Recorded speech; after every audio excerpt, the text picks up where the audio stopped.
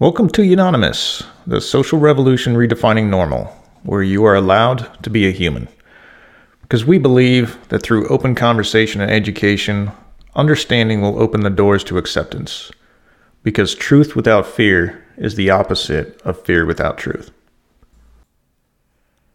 Well, there's a pill for that. That should actually be our national motto, because in most cases there is.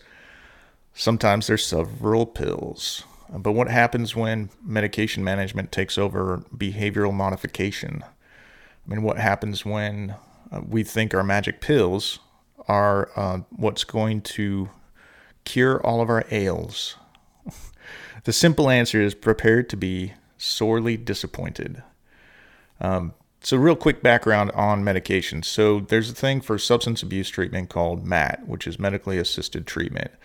And that's exactly what it is. It's using medication to assist the treatment. No, we did not say cure. Okay. It means to help, right? There's no cure for the human condition. Okay. We are designed to be addicted. That's our dopamine circuit. Food is good. Sex is good. Drugs and alcohol are good, right? We are programmed to feel good.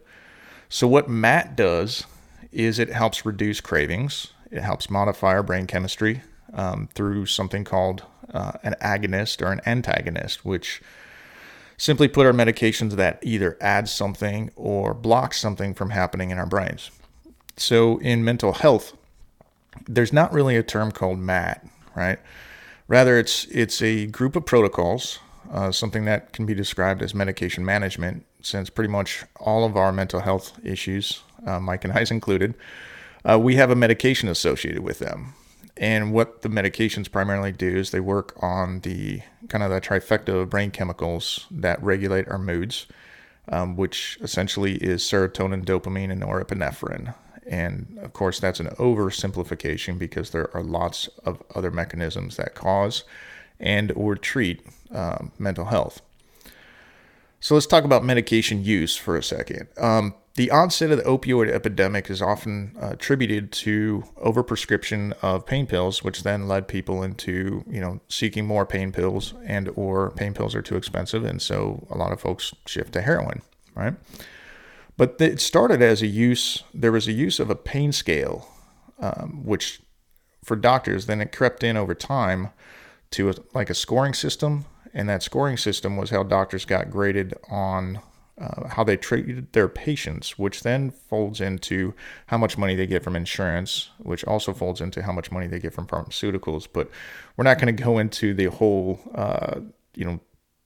logistics behind how that stuff happened. But the bottom line is pain and getting rid of pain is not a bad goal, right? We shouldn't moralize it to where it's bad to want to be painless, but it's unrealistic, right?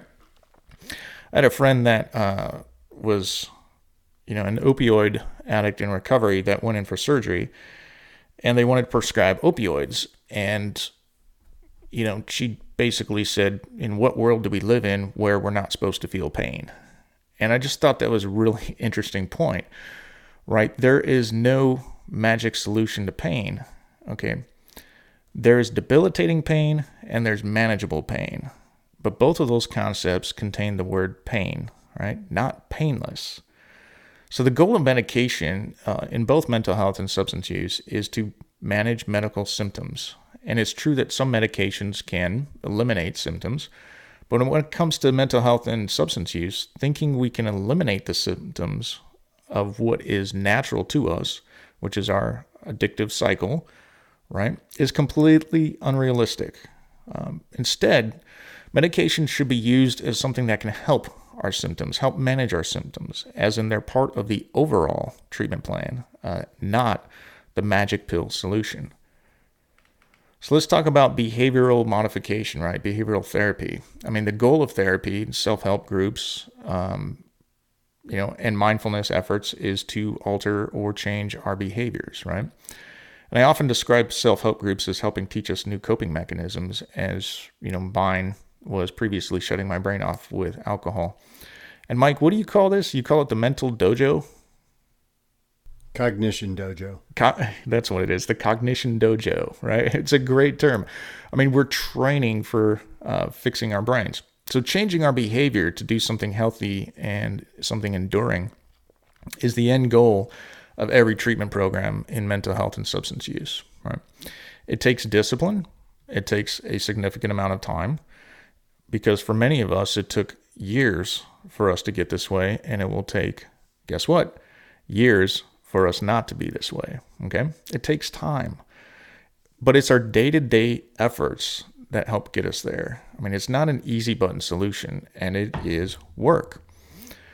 So, okay, we're lazy, right? So let's be honest. I mean, the wheel, for example, was created because we got tired of carrying stuff because it's heavy. And everything, I often say, every modern invention known to man is because we're inherently lazy. You know, cars, well, we got to get there faster. Why? Because it sucks to walk, right? But don't take this as an insult. It's true. It's just our nature, right? We seek to make hard things easy. Okay, so just be aware of that. Seeking the easy button and chasing the pill is a lazy solution, right? And in the end, we won't appreciate the effort that we didn't take. The things in life that I appreciate the most were very hard to achieve, right? Sobriety, 25 years of marriage this year, right? Financial stability. And speaking of marriage, there's no magic pill for that. That's a lot of work, by the way. And I love my wife, and she would laugh at me if I said that. The point of all these things is that they take time and effort to see the results. I often call medication, like the medication that I take is what helps me get my feet under me, but I still have to do all the walking, right? There is a difference. So let's talk about a couple different words here. There's a difference between uncomfortable and intolerable, right?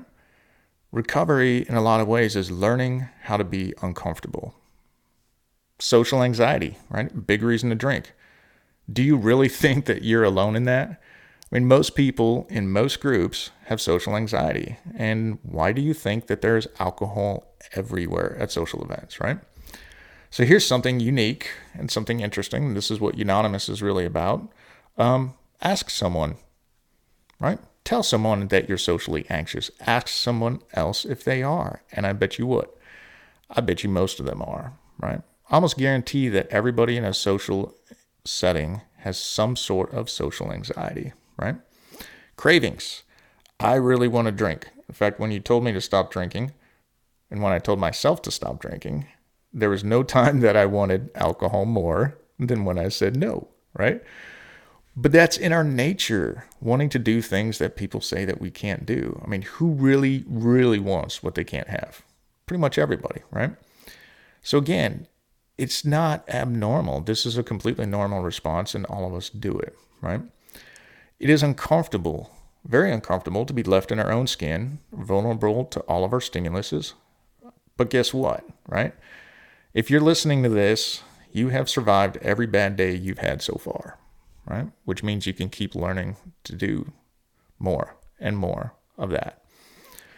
So just as there is no easy button, right, there's also no hard line. There's no shame in needing medication to process life, your addiction, or to cope with your underlying conditions. I take quite a few medications. So does Mike, right? Recovery programs, self-help or otherwise, would be very wise to accept that there is a symbiosis between mental health, medication, therapy, and sobriety, right? Everyone needs therapy. Let me say that again. Everyone needs therapy. There's nobody that's perfect. Some of us need both therapy and medication, right? So just like I've talked about in other rants, if you have a headache, what do? You take a pill, right? I take a Tylenol, I take a Motrin, take something like that, right? Same thing. If you're depressed, you take a pill, right? It's no different. So people that think everyone should approach recovery with a zero medication mantra, that makes about as much sense as them saying you don't need a jacket because they don't feel cold, right? It's not their recovery method you should be concerned about. It's yours. So you do you. So as usual, and as we go through again and again, I tend to relate this idea to something that we know very well in America, and that is diabetes, right? Insulin is medication management. Behavioral modification is our new diet, right? We need both to achieve balance, just as I need both to achieve the balance in my own life. I have mood disorder, right? I take 3 types of mind-altering medications. I take lamotrigine, bupropion, and lithium, right? Otherwise known as Lamictal, Wellbutrin, and lithium, right? Finding the combination has been an absolute game changer. We're going to talk about that a little bit later on and how some of my stuff is shifting. But I didn't start with that, right? I started with my psychologist shortly after I got out of rehab. Then about a year later, we decided that I needed something more, and I saw a psychiatrist, right? I started lamotrigine, which is a mood stabilizer, right? Several months later, we added the bupropion, the Wellbutrin, for depression. And then about a year later, we topped it off with lithium, right? Just to kind of take the tops down. And we worked over a couple of years to find the best dose combination. But here's the most important point. All of this time, I was seeing, and I still do, see my psychologist every 2 weeks for cognitive behavioral therapy. Makes sense, right? I am not balanced. I don't think anybody's balanced. Some people are more imbalanced than others. But I don't think I'll ever truly be balanced, but I can be stable, right? Through a combination of both cognitive therapy and medication management, right? There is no perfect solution, and there is no magic pill to chase after to fix it all. And at this point in my life, Mike, I don't think I would want to take it anyway, because I like who I am, right? I like who I've become. So there is no magic pill, and I take quite a few of them. So I can tell you firsthand, there's no magic pill. So today we're going to kind of chase this rabbit hole a little bit, which is something that we normally do. I do love me some rabbits. Like I say in group a lot, I reserve the right to take rabbit holes. So let's talk about, Mike and I were jamming earlier today, and he kind of brought it, he's like, hey man, you got to share that. Let's talk about my lithium gauge. Let's talk about he's laughing at me.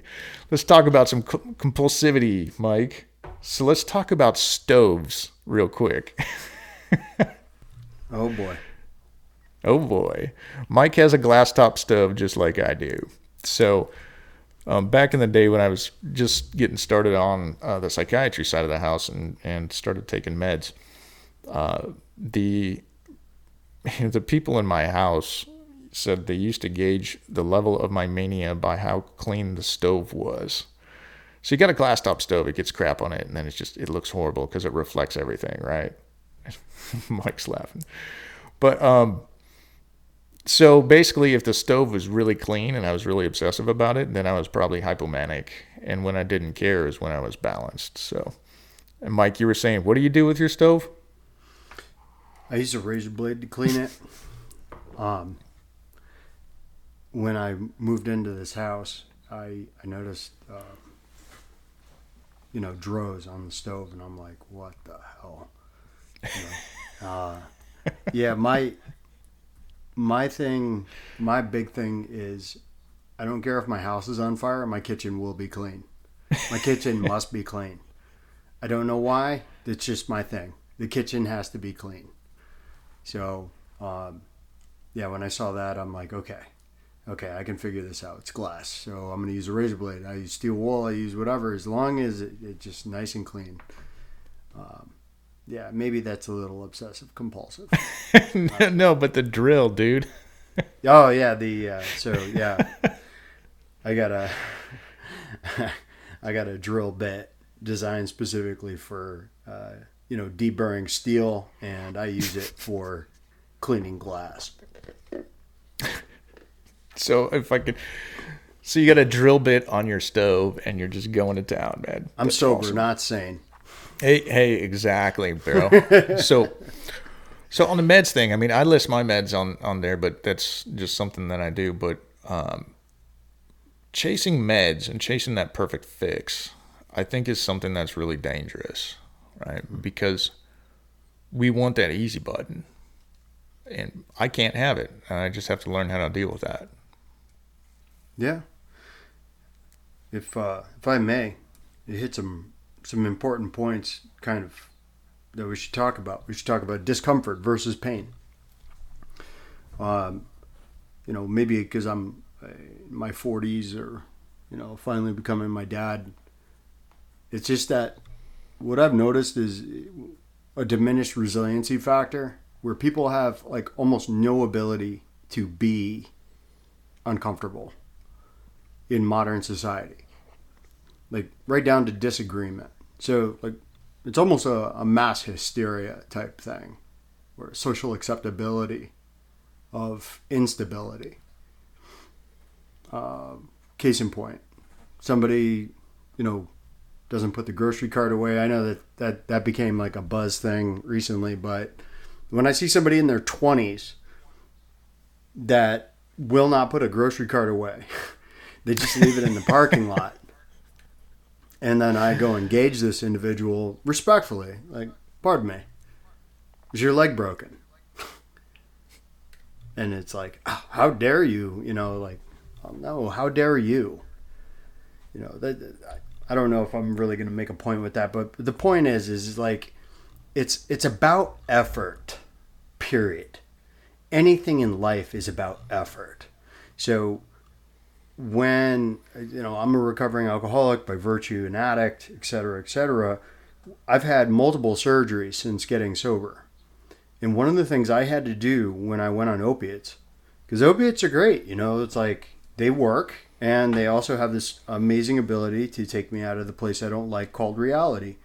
So, I had neck fusion and they had me on Percocet. And this was 3 days post-surgery. And I'm sitting in my house and I'm like, okay, is this pain or is this discomfort? And what I came to is like, this is discomfort. Okay.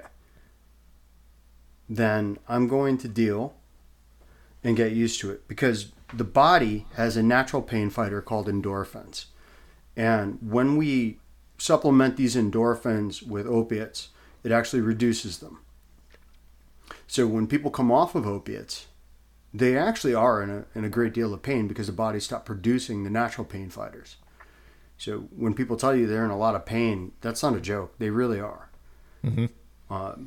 But again, like getting a 12-month supply for, a surgery, it's like, okay, well, we don't, that alone is something else unto itself. But I'm not bagging on the doctors either. They're counting on me to be irresponsible with it. And I'm proud to say I was. But I really had to get to that point where I asked myself, is this pain or is this discomfort? And the whole reason I have to ask that question is I am one thought away from my next addiction or my next problem, my next thing. So, okay, I can deal with discomfort. Sobriety has taught me anything. I can deal with discomfort. It's not comfortable, but it's also very short-lived. It's just a short-lived moment, and then I'm going to get through it. So that's kind of the whole thing. So like now we talk about happy. I hear that all the time. I want to be happy. Okay. Would you rather be happy or content? I'd rather be content. Content, right? Content is not dependent on emotion. It's more of like an acceptance of reality as is. See, if I'm happy, I got neurochemicals and neurotransmitters going through me and dopamine and all that other stuff. And but the problem is like what happens is they go away. Now what? Now I'm back to, I guess homeostasis of what? But now what is that? That phenomenon is addiction. Mm-hmm. That is addiction. It's like I need to be happy. You don't need to be happy. None of us need to be happy. Happiness is designed to be short-lived. That's why, like when, in orgasm. What'd you say? Happiness was designed to be short-lived. It's designed to be short-lived, so you can enjoy it. I mean, otherwise you'd be stuck in a permanent state of orgasm, and then it would just kind of be normal, and then it's like, okay, cool, I'm orgasming again. You see, but that's the whole point. It's like it's supposed to be enjoyed, right? But we're not supposed to stay on the mountaintop permanently. I heard that statement made before because that makes sense. Like the view is incredible, it's beautiful, and all these things, but the oxygen is not that great up there, and eventually it's gonna become lackluster. So it's important to get back down to the valley. But the other thing that discomfort does is it builds. Discomfort builds. Dieting's fantastic and all this other stuff, but the problem with diet is it denotes a layer of temporary. That's what it denotes. Instead of that, we say, what I've learned to say is, I'm not on a diet. This is how I eat. Interesting. And that right there is a decision. I've made a decision that this is how I'm going to be. Is it going to be perfect? Am I going to stay on this short and narrow, straight and narrow the whole time? No, I'm probably going to fall off like I do because I'm a human. I cannot human perfectly. I haven't found anybody that can. Exactly. Okay, so go. Sorry. Go on. I was going to say, because you said there's a difference. I like it. I'm just chewing on it still. Yeah. On a diet. So on a diet means I can come off the diet. It's like I'm just doing this for a little bit of time. Yeah. But this is how I eat. This is how I eat. Right. I like it. But what we see is a lot of fad diets and then these supplements and then like, well, I'm going to do this for a little while. And then what? You're going to go back to, smashing 12 gallons of ice cream, which is another segment we did. But you know what I'm saying? You're going to go back to eating like crap and the weight's going to come back on. So where in there is your personal responsibility to yourself? I have to make a decision. And I'm making a conscious decision that I'm not going to do this anymore because it's not good for me. It may have worked for me in my 20s. It's not working for me in my 40s. I'm tired of having my whole body jiggle when I'm brushing my teeth and I have a freaking Sonicare. You know what I mean? So yeah, could I go on diet pills? Could I do HCG injections? Can I do all? Yeah, I can do all these things, or I can just make a conscious decision to change the way I eat and the way I work out, which is another criticality point I learned with getting older. It's about how I work out. Now, let me go ahead. Sorry, I didn't mean to jump on how you work out, but because I've seen you work out, it's insane. But let me throw kind of not I don't do that anymore. Yeah, I was gonna say because you're in your 40s and that what hurts. But so another thing with that. Let's keep on the diet, but not a diet. The lifestyle change to eat. I know lots of people that eat because of depression, right? And there's a direct correlation between that depression cycle and that food cycle and that dopamine cycle, right? So I want to say something very bluntly to everybody that's listening, whatever. There is nothing wrong with taking medication to help you get started and to get your feet under you for your lifestyle change for this is how you eat. See, I'm not going to say diet anymore, Mike. Thanks. For your lifestyle change for this is how you eat, a lot of folks will need something to supplement that because that dopamine circuit has to start being fixed, right? If you start just with the lifestyle change of eating, you have no dopamine, right? Because your body has been used to that dopamine circuit of, binging on food and things like that, because that's how you got your dopamine. So if you take away the food and that's all you do, you're going to be remarkably unhappy and beyond discomfort. You're not going to have an impetus to keep going. So for a lot of folks, taking that pill to get started is a good idea, but the discipline is what you're hitting on, which is, this is how I eat. That's I'm trying to remember the numbers. I could look it up on my smartphone, but I'm not right now. I want to say it was like about 90% of your serotonin is actually made in your digestive tract, which stands to reason why we get cranky when we don't. Hangry. We get hangry. Yeah, that's the optimum. I get hangry. I get hangry. Have a Snickers. I use that one because rabbit hole, right? Sure. So we teach a thing, you know the word HALT, right? Hungry, angry, lonely, tired. Yeah. Right, which leads to boredom, anxiety, depression, and stress, which then leads to drinking. Exactly. Right, but it's so true, and I throw that thing up. I want to say it was 2017 or 2018, the Super Bowl commercial with Danny Trejo, where he was playing Marsha in the in the Brady Bunch, and it's just him standing on the Yes. stairs, and he's like so Danny Trejo, and he's like, "Rrr," right, and he's like, "Have a Snickers. You're not yourself when you're hungry." I just thought that one nailed it. And the coolest part about that, honestly, is Danny Trejo's been sober for decades, and he Yeah. speaks Over at 40 12 years, I believe. Yeah, he speaks at 12-step things. He's just a wonderful, wonderful person, which is totally typecast, and he really loves it. But he loves recovery and loves people in recovery, by the way. So, Yeah. anyways, grab a Snickers.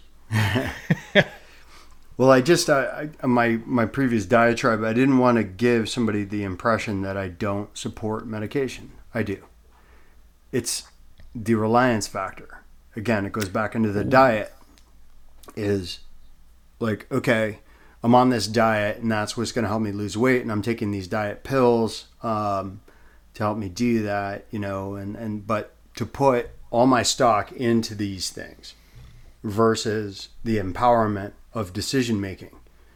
So, to what John said, yes, I can take antidepressants, but antidepressants are only going to carry me so far. They're only going to carry me so far because there's a neural processing problem that I'm having that I need to supplement with antidepressants, with selective serotonin reuptake inhibitors. And that this is just one example, right? So I have anxiety that spikes high at night. So one thought is I could take Xanax. I could take a benzo. The problem with me is that I do not want to become reliant on that.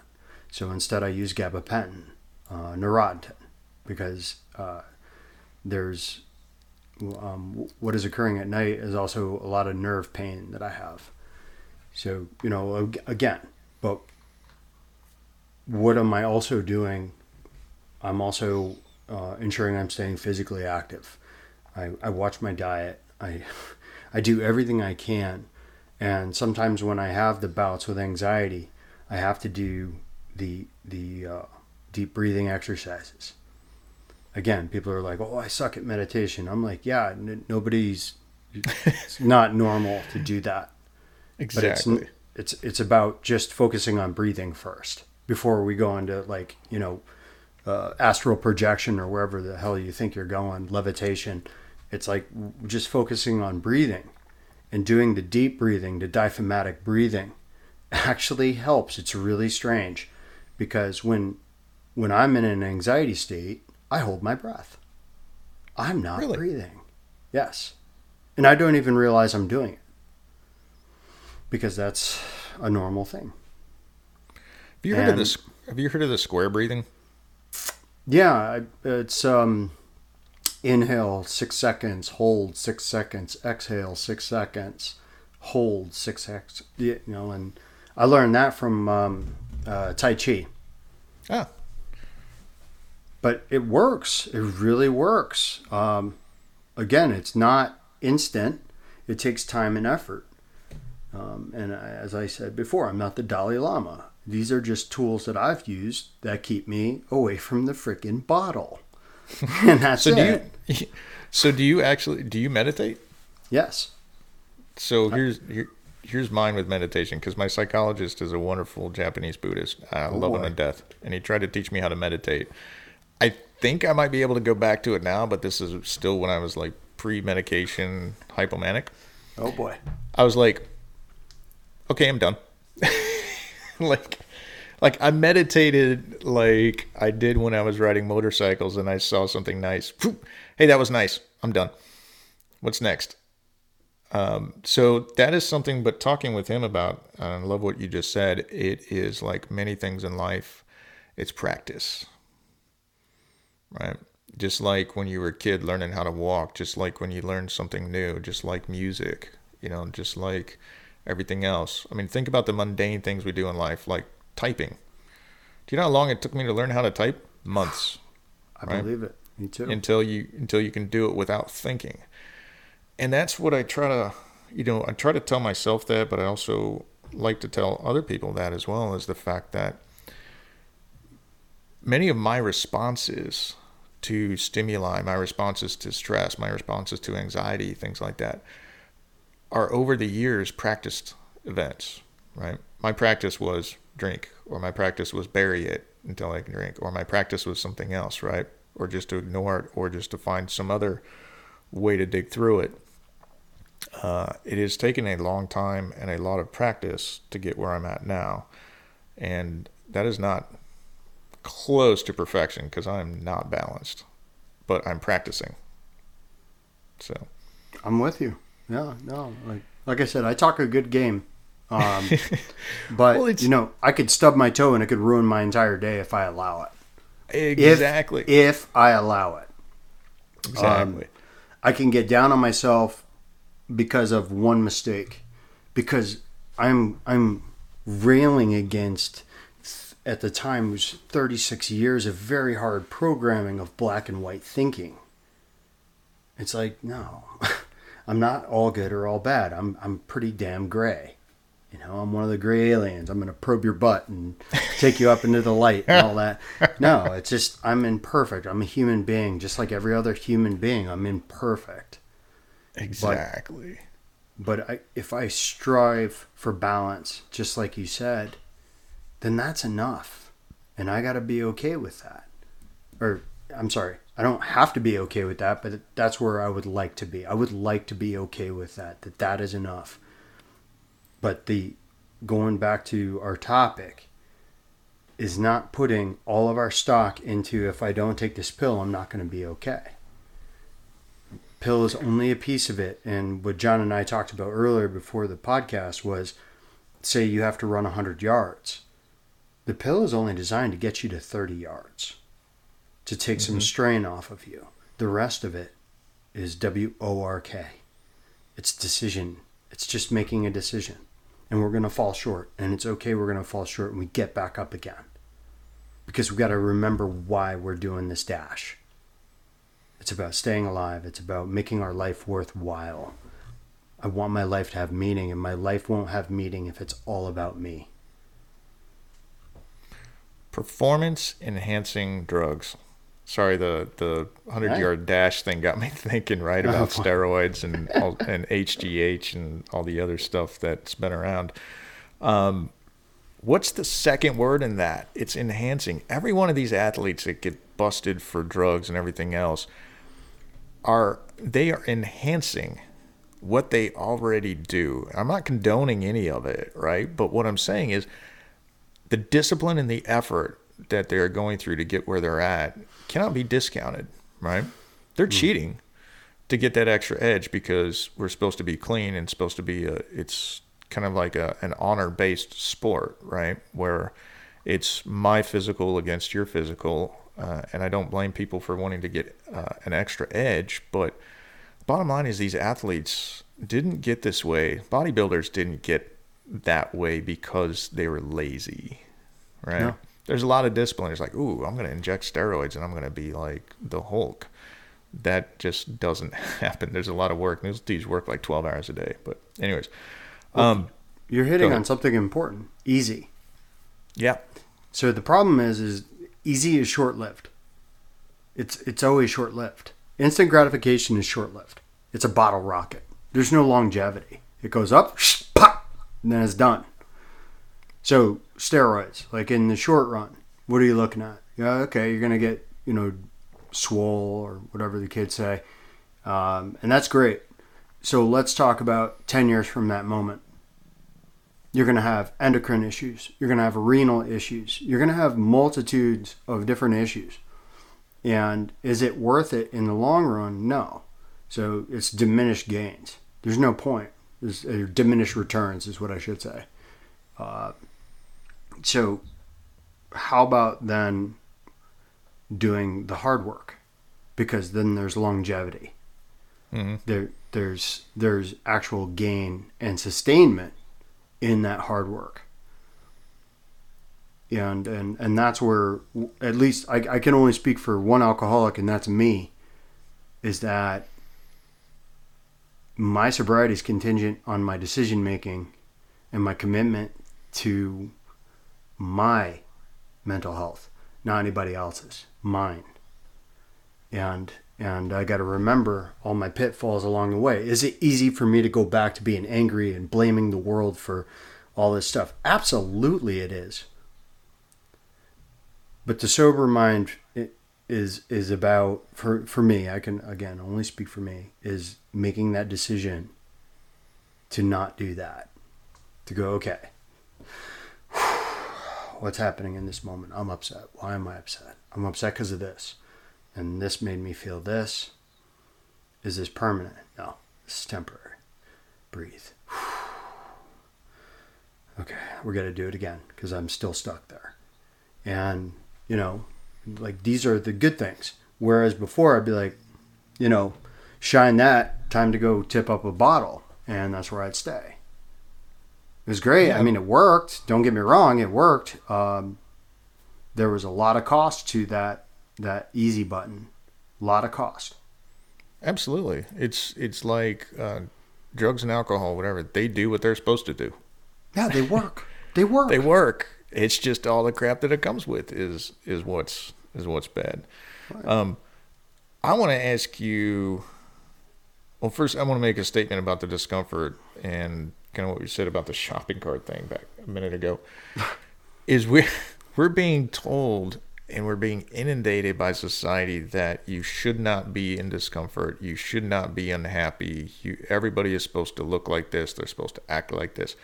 I mean, don't offend anyone. Right. But I mean, even back in the day in the 80s, right, and you had all the magazines, and there's still magazines like in the grocery aisle, right, different things. And you know, there's been conversations for a long time about body image and how these things have been inundating people with body image issues. And then Instagram comes out. And oh my God, I love the when they get people for photoshopping stuff. And it's just like, none of this stuff is realistic. And it's, you know, this perfect lifestyle, there's perfect everything. And it's like, none of this is realistic, but that's what we're bombarded with. And that's what we expect, right? There must be something wrong with me because I'm uncomfortable. There must be something wrong with me because I'm anxious. There must be something wrong with me because I don't look this way. And the bottom line is there's not. You know, there's 7.5 billion people in the world. And there's like this, we're listening to this person that has 10,000 followers. Like, I don't care. You know, well, it's like, why do they have 10,000 followers? You know, I don't know. Are you famous for being a buffoon? Like, I don't know what I can and can't say in Podcastville, but there's a ton of buffoons out there. You know, one was famous for not making it through special operations training and partying, and you know, next thing it becomes an internet sensation. But it's like, why would you value the opinion of that individual? Their entire existence is shallow and vapid. And I'm not trying to be judgy prick over here, but I'm dead serious when it's like we put value in that which is shallow and vapid. And a great book on this would be The Narcissism Epidemic by Dr. Jane Twenge. And she also touches on it again in iGen to see the cost of this ideology, this thinking. And like there's a serious psychic cost, there's a spiritual cost, and there's a personal cost to all of it. I've heard you talk about that. I'm still got to go back and read that one. It's on my Kindle list. You won't be sorry. Oh, no. I should probably get it. I wonder if they have it on Audible. I'm going to see about that because I drive a lot. They do. So. They do. As a matter of fact, they do. They do. The other thing you said earlier that I really liked, and that's why I wrote it down, was the reliance factor, right? And that kind of just got me chewing on the fact that what am I relying on with my mental health, right? Am I relying on this medication, or am I relying on the cognition dojo? You know, and it's kind of like, you know, I've thought like, hey, what would happen if I go off of all of my meds? Well, number one, if I did it all at the same time, that'd probably be a really bad idea. But, you know, the other side of it is I am confident enough that, and I'm cognitive enough that I would be uncomfortable, but I would not be destructively I would not have destructive behavior, right? I would understand that I'm manic and, you know, maybe put some external controls in place, like with people that say, hey, watch me, make sure I don't do this, you know, or something else like that. The same with depression. It's like, hey, I'm depressed, so watch me, make sure I don't do that. Maybe let's go hit the water or do something that's, not depressive. So it's that reliance factor, I think, is an interesting concept, because it's okay at the beginning to rely on something to get your feet under you, because just like if I fell down and you picked me up, I am relying on you to get me vertical until I'm vertical, right? And then it's my job to start walking. So, yes. Yeah, I just dug that. Yeah, go on. Sorry. No, I just dug that because I think that is. So if I'm going to ask, where's the dividing line? Where's the definition come from between, dependency and proper use of medication? I like that reliance factor. What am I relying on that medication for? If I'm relying on it to feel good, maybe I need to reevaluate that. If I'm relying on that medication to help me balance everything that I'm already doing, that's different than relying on the medication simply to feel good, or relying on the medication to not be anxious. Anxiety is a cortisol response, right? Yes. We're biologic animals. We see things that are scary, our cortisol goes up, our adrenaline goes up, right? Now, if you're exposed to a stressful environment over a long period of time with elevated cortisol levels, that creates some chemical imbalances in your brain, because then your cortisol doesn't really go back down. And that's a lot of that long-term PTSD stuff. But cortisol in and of itself, and being anxious in situations with elevated cortisol, is normal, right?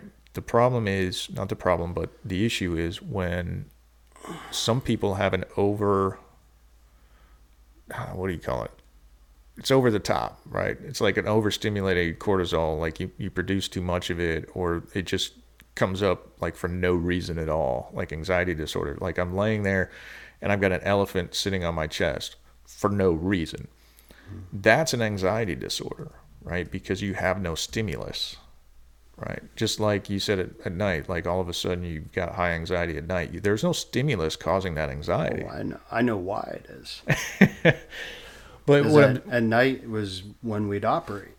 Oh yeah. And it was years of doing that, and it really had a furrowing effect in my brain, and I never realized it till I was sober, going, wow, what the hell's going on? Like I'm like fired up at night, and like a friend of mine, a former SEAL, was like, dummy, you just spent like a couple of decades working at night. Like, yeah, exactly. Oh, he's like that. He's like, yeah, remember being a night owl partying out in San Diego? I'm like, yeah. He's like, yeah, that's kind of the lifestyle. I imagine it's a contributing factor to it. It's a contributing factor. Yeah. Right. So, that's a contributing factor. That's a background. But to my point is, you have no external direct stimulus at the moment that is causing that anxiety. Like if you're in a crowd and that crowd starts rioting, okay, that's an external stimuli that says, no kidding, I need to be anxious and be doing something or leaving or whatever, right? Mm-hmm. But when you're sitting there in your house in a completely safe environment and you got that elephant sitting on your chest, okay, that's an anxiety disorder, right? Yes.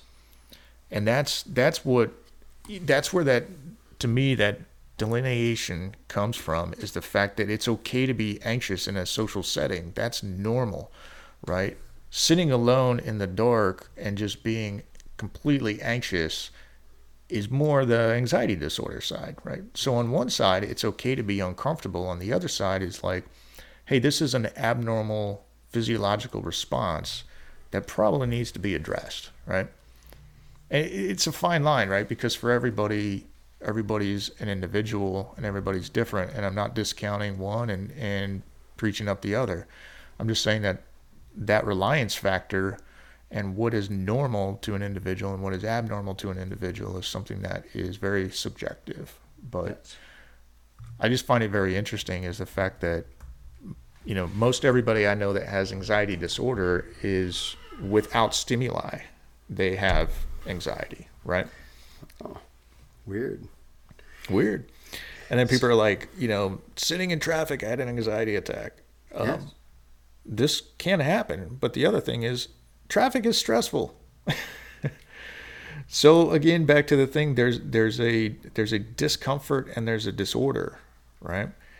And we're told we're not supposed to be uncomfortable, right? So it's okay to be in discomfort, right? What you need to look at and what I need to pay attention to is when does that when does that go over into and transfer over into disorder? And I was taught disorder, and I really like this explanation. Disorder consists of two things. Number one is distress, and number two is impairment, right? Am I so distressed that it is affecting other aspects of my life, that is disturbing me to a point where I'm no longer acting normal, etc., right? The other is, do I have physical external indications of said distress, right? Am I impaired? Not like impaired drunk, but is my life impaired? Like, are my social interactions impaired? Are my work interactions impaired, right? So that to me is really another line between, discomfort and disorder, right? Distress is not discomfort. Distress is like, I am drowning and I need somebody to help, right? Discomfort is, I don't like water, right? There's like two different aspects of that.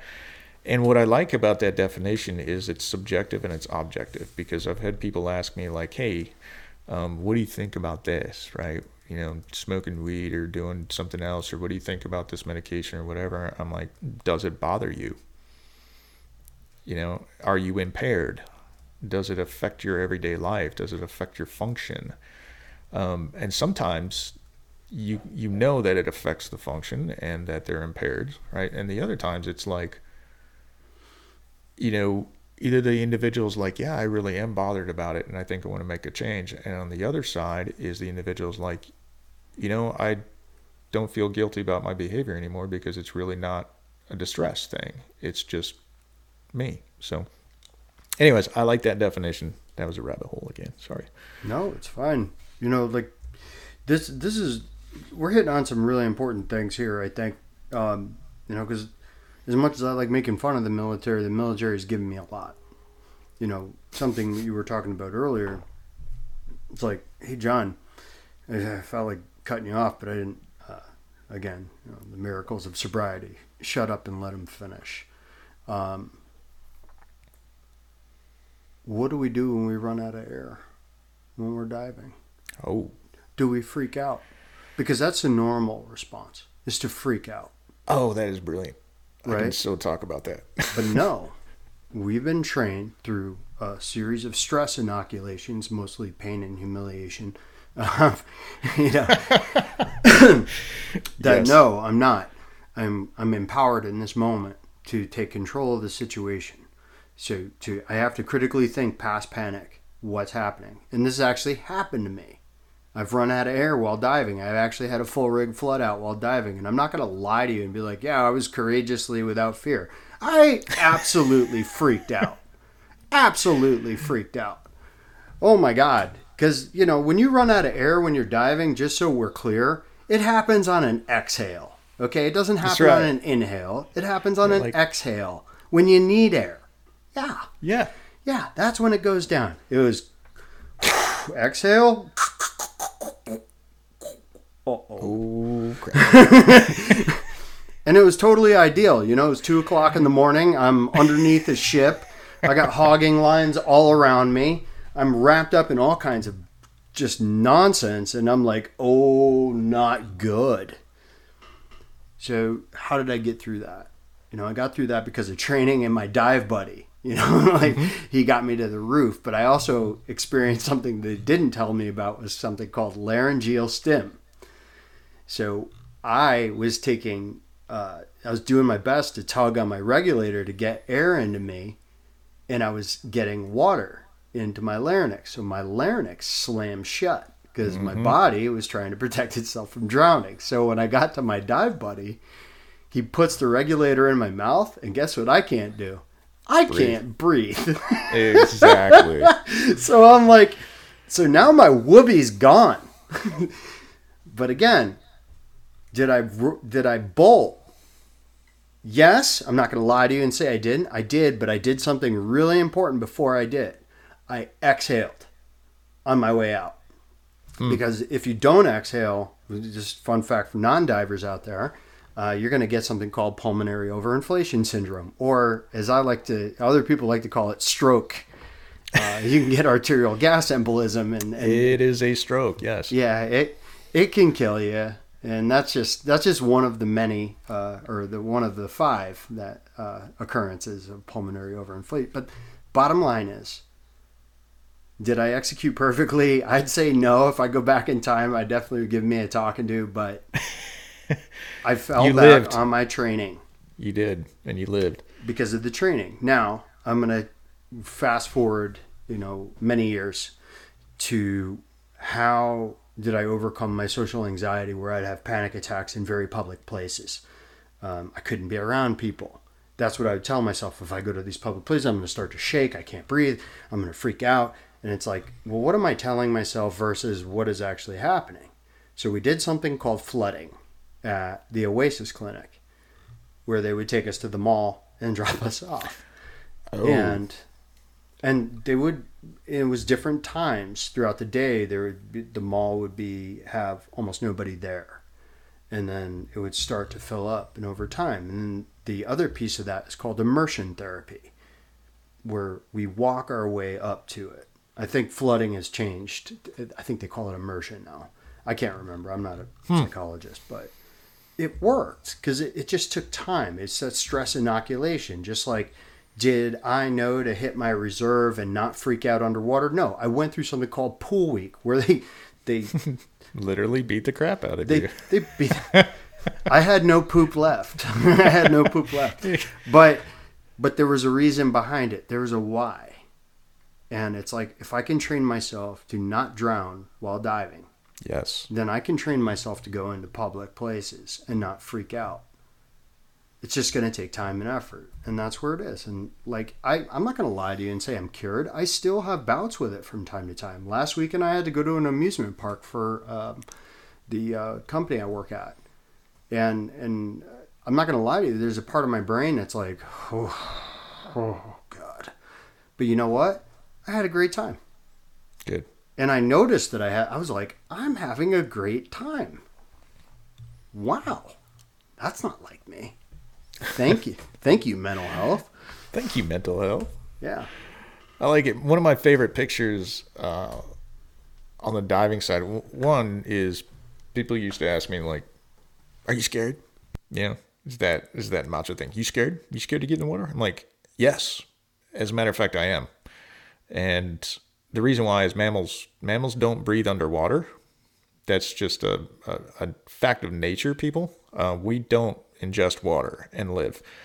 So, yeah, I'm scared every time I get in the water. But to your point, I overcame that discomfort. There are many dives that I enjoyed. I enjoyed the heck out of spearfishing and breath hold diving and everything else like that. But diving is inherently uncomfortable because of the whole aspect of death being around you. So a lot of people can bury it. But one of my favorite pictures, I used to have it up here in the office, was a picture that I took of the underside of our ship from a 110-foot decompression stop, right? I still had over an hour to get to the surface and 4 hours in the chamber later. But the reason I like that picture is because of two things. I was anxious as hell when I took that picture because there's no bolting at that point, right? I just finished a 240-foot dive. So you bolt, you die because of the decompression side of the house. And I'm like, I still have an hour before I get up there. But gosh, that's a really beautiful picture. So it's kind of this reminder that I had on my wall for a while. I'm like, that was a great picture because to this point, it was something that took effort to accomplish. And it's like mountain climbers taking a picture, man. That was a hellish slog to get up there. But that one picture or something else like that will live in their memory forever because they owned it. They earned it. and I wrote something down earlier kind of on that, which is I ran a marathon. I ran the Honolulu Marathon in 2008 because I hate running. I absolutely hate running, and it's just insane. Like, why? I have a lot of friends that run ultras and do different things. I'm like, fine. One of my guys is like, you gonna run the marathon? I was like, well, I guess since you dared me to, sure. Why not, right? It's like, run a marathon. Why would I do that? That looks yeah, exactly. awful. Why would I? I mean, the Honolulu Marathon's gorgeous, right? It's the only one I ever did. But you're running a marathon. Yeah, I'd rather watch it on TV. Yeah, exactly. 26 miles. I mean, it's even boring watching it on TV. What are they doing? They're running. It's like NASCAR. It's like, all right. It's like, yeah, exactly. 5 hours of running. Sorry, NASCAR fans and it's fans. Oh gosh, it's funny. But so my point here was life is effort, right? Like, I appreciate. As a matter of fact, you can kind of see the picture right behind me on the bottom shelf, right there where my right hand is. There's a picture of me in the marathon, right? Well, sorry, you people in podcasts can't see that, but Mike can. But the point is, there is a stark difference between running 26 miles and driving 26 miles, right? One thing is a mundane action that you do every day, and the other thing is an accomplishment, right? Because it took effort, it took pain. There was a lot of pain involved with it. And there was a lot of doing something that I really don't enjoy. And I got a stupid little, medal thing that says I ran a marathon and a t-shirt and a picture. But that's not the point. The point was I accomplished it. It's the knowledge. Yep. That you push through discomfort. And you, like, how many times while you, like, because I rocked the Boston Marathon. And it's You rucked? You have to explain to people what ruck is. Oh, yeah. So, normal people would just like carry a little Hello Kitty backpack or a fanny pack. I was carrying a Alice pack with 40 pounds of weight in it and water and all kinds of other dunnage stupidity. But it was for an event called Carry the Fallen, which is raising awareness for suicide. But yeah, mile 10, not so bad.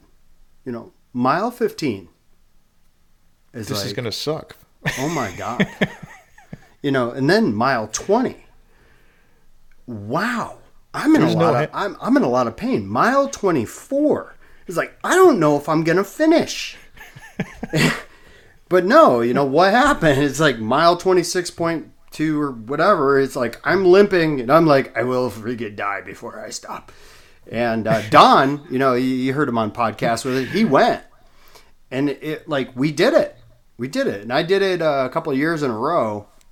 But it was really... So you did it again. Yeah, I did it again. Because I'm dumb. The first time I did it with way too much weight. Like, I should be dead. They had to shovel me past that finish line. But this next go around, like, I carried a moderate amount of weight. And guess what? It still hurt like hell. I was like in agony.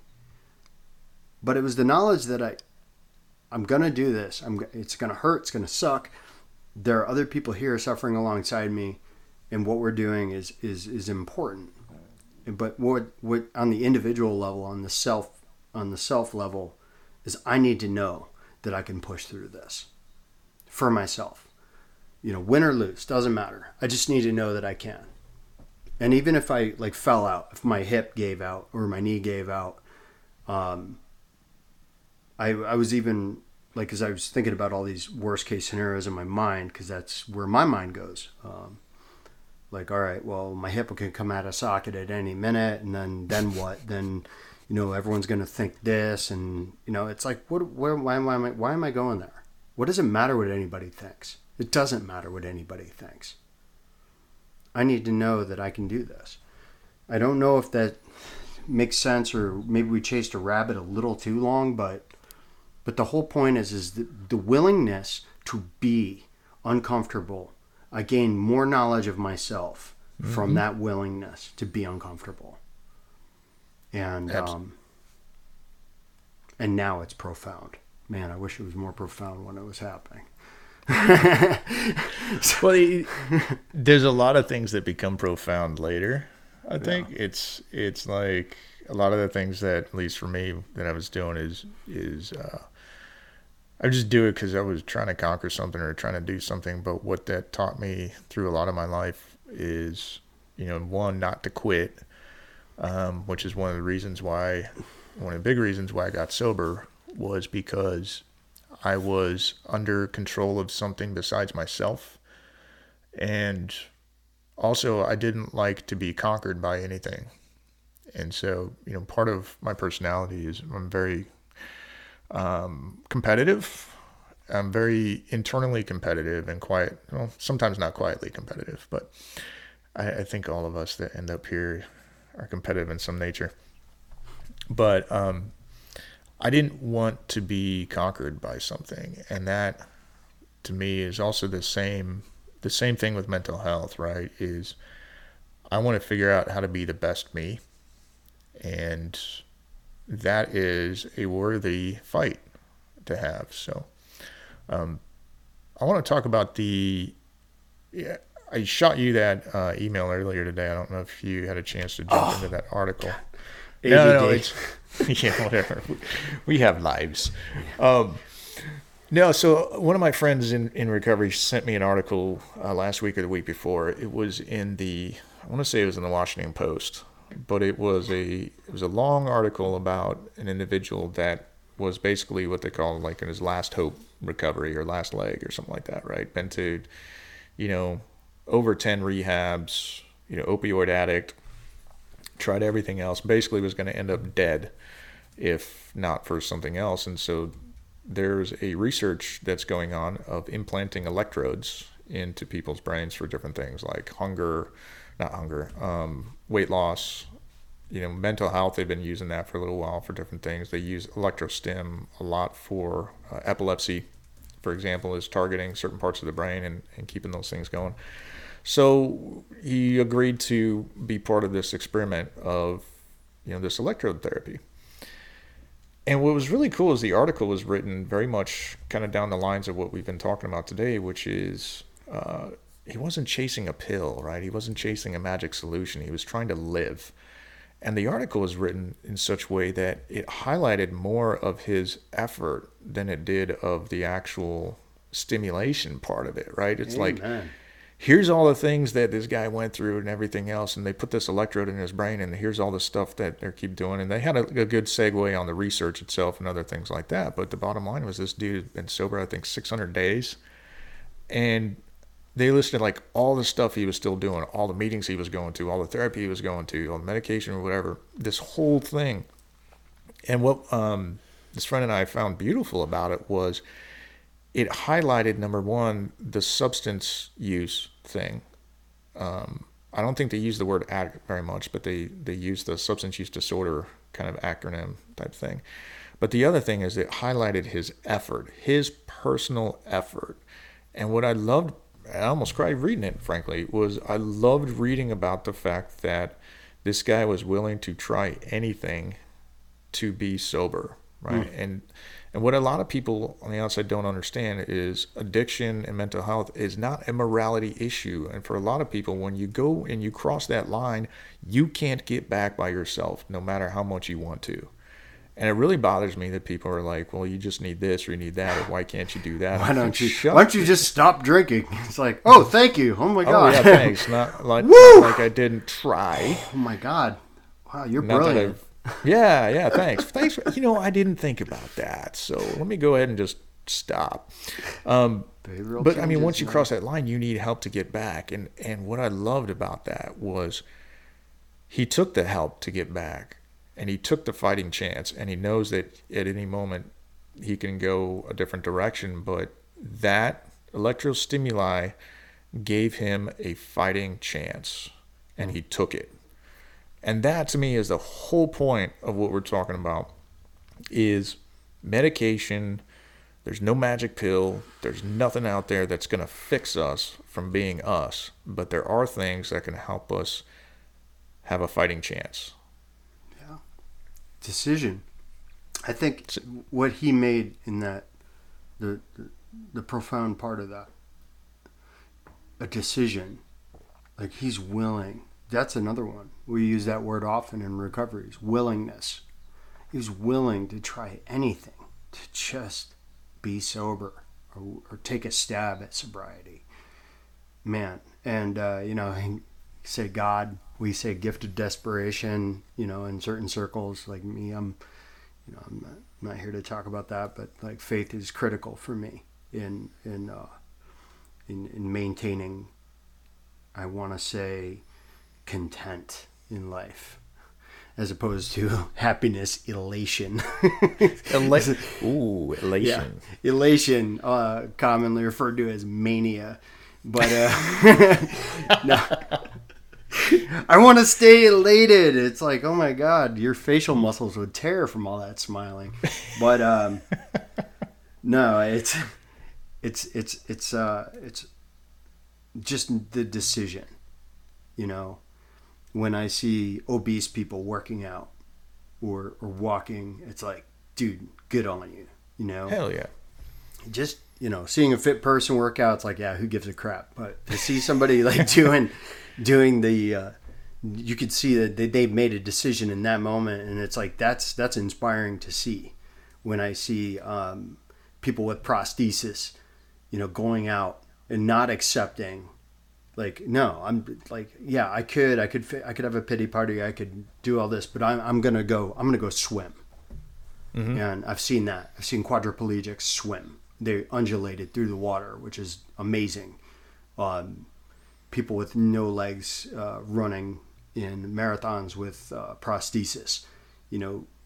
It's just making that decision. And I really wanted to get to something really important, is identity. What I have is not who I am.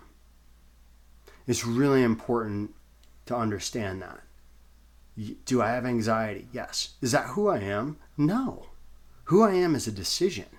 And that decision is moment to moment, daily, but there's no primacy behind it, because that's the fluidity of the human experience, is decision. But I'm not broken leg. I am not arthritis. I'm not erectile dysfunction. I'm not traumatic brain injury. I'm not PTSD. I'm not alcoholism. I'm Mike. I have these things. Oh, I love it. Absolutely. And I can make a decision to be the prisoner of these conditions, or I could be their master, contingent only on what? Making the decision. And I can't do it alone. I have to work with other people, with regard to like Eckhart Tolle is like humility. It's like, it's fun to say. I'm not going to tell you how humble I am, because I'm not humble. I'm an arrogant ass. But my humility is contingent on my egoic awareness. How self-aware am I? So in my own, when I'm the God King of my universe, I can't do any wrong. You make me feel this way. You did this, and that's how I feel, and that's how it is, and I am who I am. I've heard that so many times. Yeah, I've said it. The Popeye experience. I am who I am.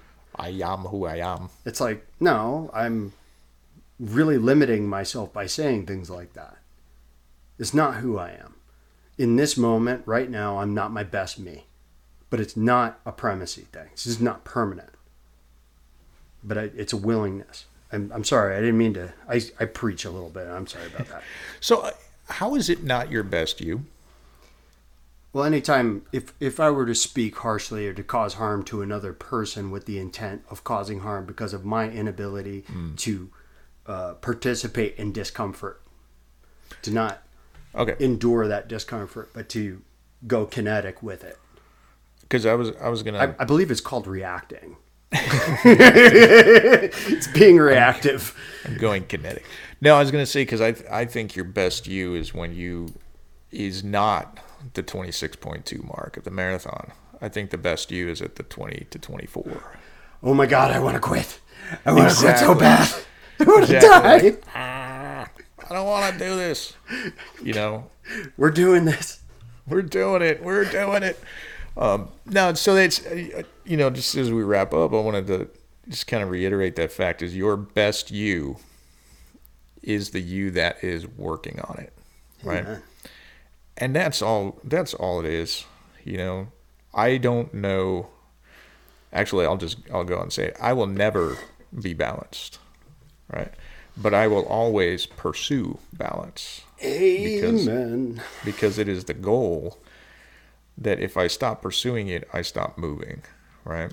And just like, there's only one Everest, right? But there's a lot of peaks to get to it. And I don't care if I ever get to the top of Everest. I'm just going to climb the mountain that's in front of me and just keep going. So, and not end up in the Rainbow Valley. Is that what it's called? I don't know. What is it? Where all the dead hikers are, and they have different bright colored whatever. Oh, and they call it the Rainbow Valley. I'm like, wow, that's freaking messed up, man.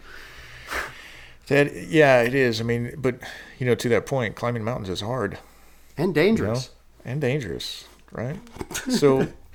So life, right? Life is not easy. There's no easy pill, and I kind of said at the beginning, it's like even if there was an easy pill, I wouldn't take it because I enjoy the effort, and because the effort means that I appreciate the outcome. And if I didn't have any effort involved, my outcome would be unappreciated. So, amen. I think you nailed it, man. I mean, that's the beauty of it. It truly is. Like the effort put in to just find balance, and that alone can sometimes just be enough. It can just be enough. But I want to hit on something really important to a lot of you listeners out there. There's this belief that we breathed amniotic fluid when we were in the womb. We did not. And John and I were talking about diving. And I think it's really important as a public service announcement that you don't breathe in the womb. And that movie, The Abyss, that is not real. Okay, there's no breathing fluid. Okay? Because that's called drowning when you breathe fluid. So, you don't breathe in the womb. You have an umbilical cord. Your mom does the breathing for you. Yeah. Sorry, I was overcome with the need to make that known to people. Because I've had this discussion with many people that were like, well, I heard that that thing in the movie The Abyss was real, and I'm like, it's not. No, that's called drowning. Yeah, you die from that, as it turns out. Yeah, undersea aliens too, not a thing. You never know. Yeah, but again, with diving, it's inherently dangerous. There's discipline required for it, and there's no easy button. You're gonna have to decompress. Mm-hmm. Okay, and it's uncomfortable. Those who've done deco, it sucks because it's like, I don't want to be here on this profile right now. And like, if you're like me, the theme to Jaws is playing in my head the whole time I'm sitting there on the lazy shot. Like dun dun, like, oh my god, I'm on a baited hook, and I still got like 20 minutes left. Stuff like that. We did simulated D, but. Yeah. That's why I chuckle about that. But the willingness to be uncomfortable for the big win. The big win is not dying. I'll buy that. Yeah, the big win is not dying. But yeah, man, life, I don't want to survive my life anymore. I want to live my life. Surviving my life was drinking. Surviving my life was making excuses for everything in the world. That was survival. That was a singular thing. But living my life, man, that's an entirely different animal. These are Mike-isms, But sorry, I'm preachy this week. I gotta stop. No, man, I actually really enjoyed the session. So it was great to jam, dude. I appreciate it, and I'm gonna try to end up doing this a little bit more than. Well, I have a very busy life, so. Amen. All right, brother. Well, I will catch you later. And just to all the folks out there, be well. There is absolutely nothing wrong with you. You're totally normal. There are other people like you. And don't be afraid to ask and get help, just like we did, because we need it. So be weird. It's okay. Be weird. Ooh, we need more weird. We need more of it. I dig it. All right, later, dude. All right.